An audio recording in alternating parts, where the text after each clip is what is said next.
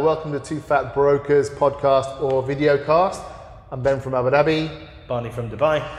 Today we're going to be talking about a new announcement. It was announced a while ago, but it's just recently been put in place by Dubai, and that is retirement visas. So, just to give a brief outline, you can now get a 5-year retirement visa if you're over the age of 55 and you have one of the following: a property worth 2 million, a million in savings, or an income of 20,000 dirhams. So you can get I think it's a month, yeah, and I think it's a 5-year retirement visa. So renewable every 5 years. Yeah. So I think this is, and we've done another podcast on this. This is one of the initiatives by the UAE government as a whole. Specifically here, we're talking about Dubai, although this has been debated by Abu Dhabi as well.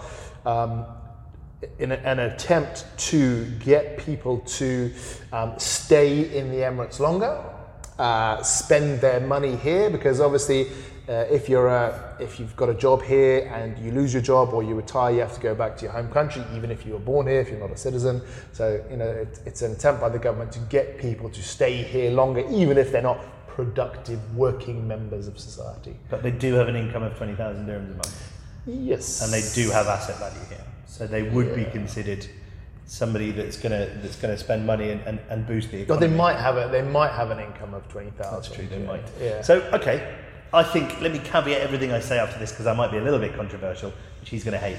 I think it's fantastic that the UAE are creating these kind of initiatives to persuade people to be here longer. Obviously we've got the investment visa, we've got the gold card, now we've got the retirement visas.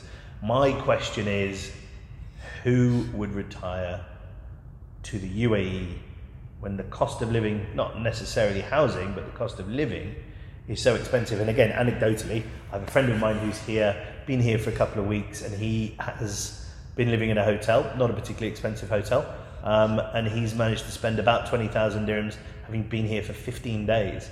Wow. Yeah. That's good going. I mean, that's dinners, that's lunches, and I think if you go to many other major cities, the cost of living is exponentially less. Well, it's a choice, right? I mean, some people might have been born in Dubai or Abu Dhabi, and their friends are here, so they want to stay here as opposed to go back, to wherever nominally their home is, or they might have lived here for 20 years and they want to stay. I think there's a lot cheaper cities here than here, but people come here, initially to work. But some want to stay, and if they want to stay, let them. It won't be for everyone. And my next question is, okay, so you have a investor's visa which are valid for 6 months and they're renewable, and I think they cost around 11,000 dirhams every 6 months. Now my question is, most people who retire into the UAE are not going to be here during the summer. Is that fair? Nobody really. Unless it's your proper home. But yeah, I guess if you've got the option, you go on holiday. So how does it compare to an investor's visa, which is 6 months for 11,000 dirhams? I don't really know what an investor visa. What is that? So if you own a property, I think it's over 1 million dirhams, you're eligible for a 6 months investor visa. Okay. I mean, obviously you've got to renew that every 6 months. Yeah. Obviously you need a property with it. So if this is someone who doesn't have a property but has 1 million in savings or 20,000 dirham income, it might be valuable for them. But also it's a longer term security, right? It's 5 years as opposed to 6 months renewable. Presumably every 6 months you've got to re-qualify for it and reapply. I mean, the actual short-termness of it, even for 5 years, is still an issue. I would want the retirement visa to be longer, because as soon as you're 55, fine, 5-year visa is great, but what if you're 80 or 85 and you want this visa because you want to, presumably live here for the rest of your life? You don't want to be 85 and all of a sudden, you don't qualify for this visa for some reason, and then you have to move and start a new life somewhere else at 85. So you want that, you want that security through. And I think presumably if you meet one of the 3 requirements, you then get to renew it for another 5 years. Yeah, but I mean, maybe you've got 1 million in savings, and then you're eating 3 years savings, and then you've only got 950,000, so you don't qualify anymore. So then you have to leave. So I think that's an issue.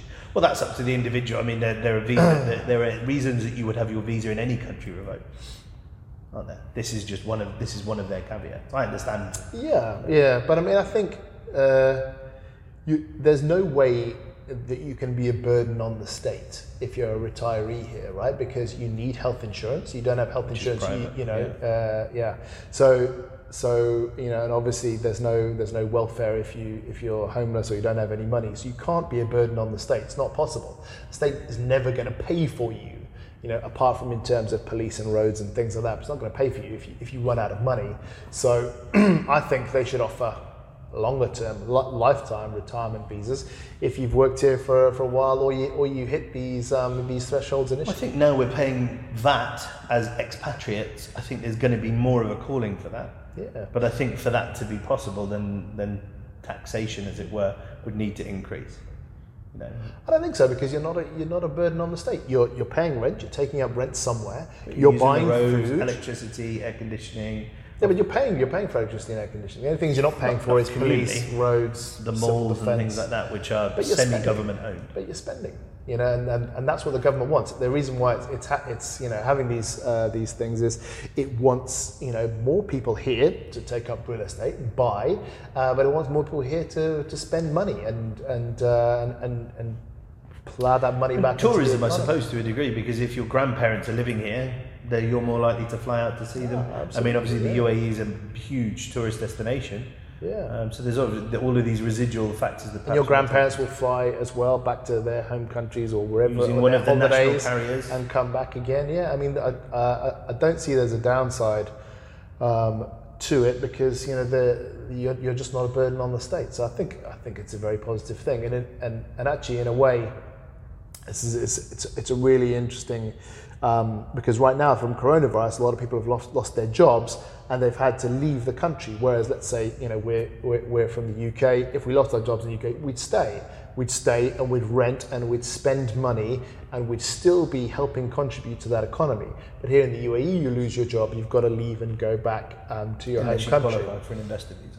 Unless you get a visa in another way. And so a lot of people talk about it's great to export unemployment, but only if you're having to support those unemployed people. So let's say we became unemployed here in the UAE, we wouldn't get support from the government. We wouldn't be a cost to the government, but we'd still be paying rent and buying things in malls and buying food and still be contributing to the economy for as long as we can. And then at some point we decide, we'll run out of money or whatever the case might be, and then we go back to our home countries. So I think exporting unemployment for the UAE is not that valuable in the way, you'd love it if you were UK or something and you could just send all your unemployed somewhere else, because they're a huge burden on the state. Obviously, I don't really mean that to the UAE. It's free to keep unemployed people here. I mean, the only downside would be an increase in crime, I guess. So destitution. Yeah, exactly. But I think this visa is really a great thing, because you can see that the government is now wanting to change the look of the UAE from somewhere where you import labor because you need it, and once you're finished with that labor, you get rid of it, to actually importing people because of their spending power. I think it also shows that the UAE is starting to understand that they need to be a more inclusive society, and as much as exactly what you're just saying, they need. Because the indigenous population is not that big, and they have their own skill sets, they begin to realise that they need people to populate the city on a longer term basis. When I moved here and you moved here 12 years ago, this was a place where you came, you earned money, you sent it home, and you went home and you followed your cash, and there you retired or you did whatever. Whereas now they're trying to make it more of a city for life, which, at the end of the day, with all of the visa changes that they're making, is a fantastic thing. Yeah, I saw a good interview with Tim Cook from Apple, and they were talking to him about immigration.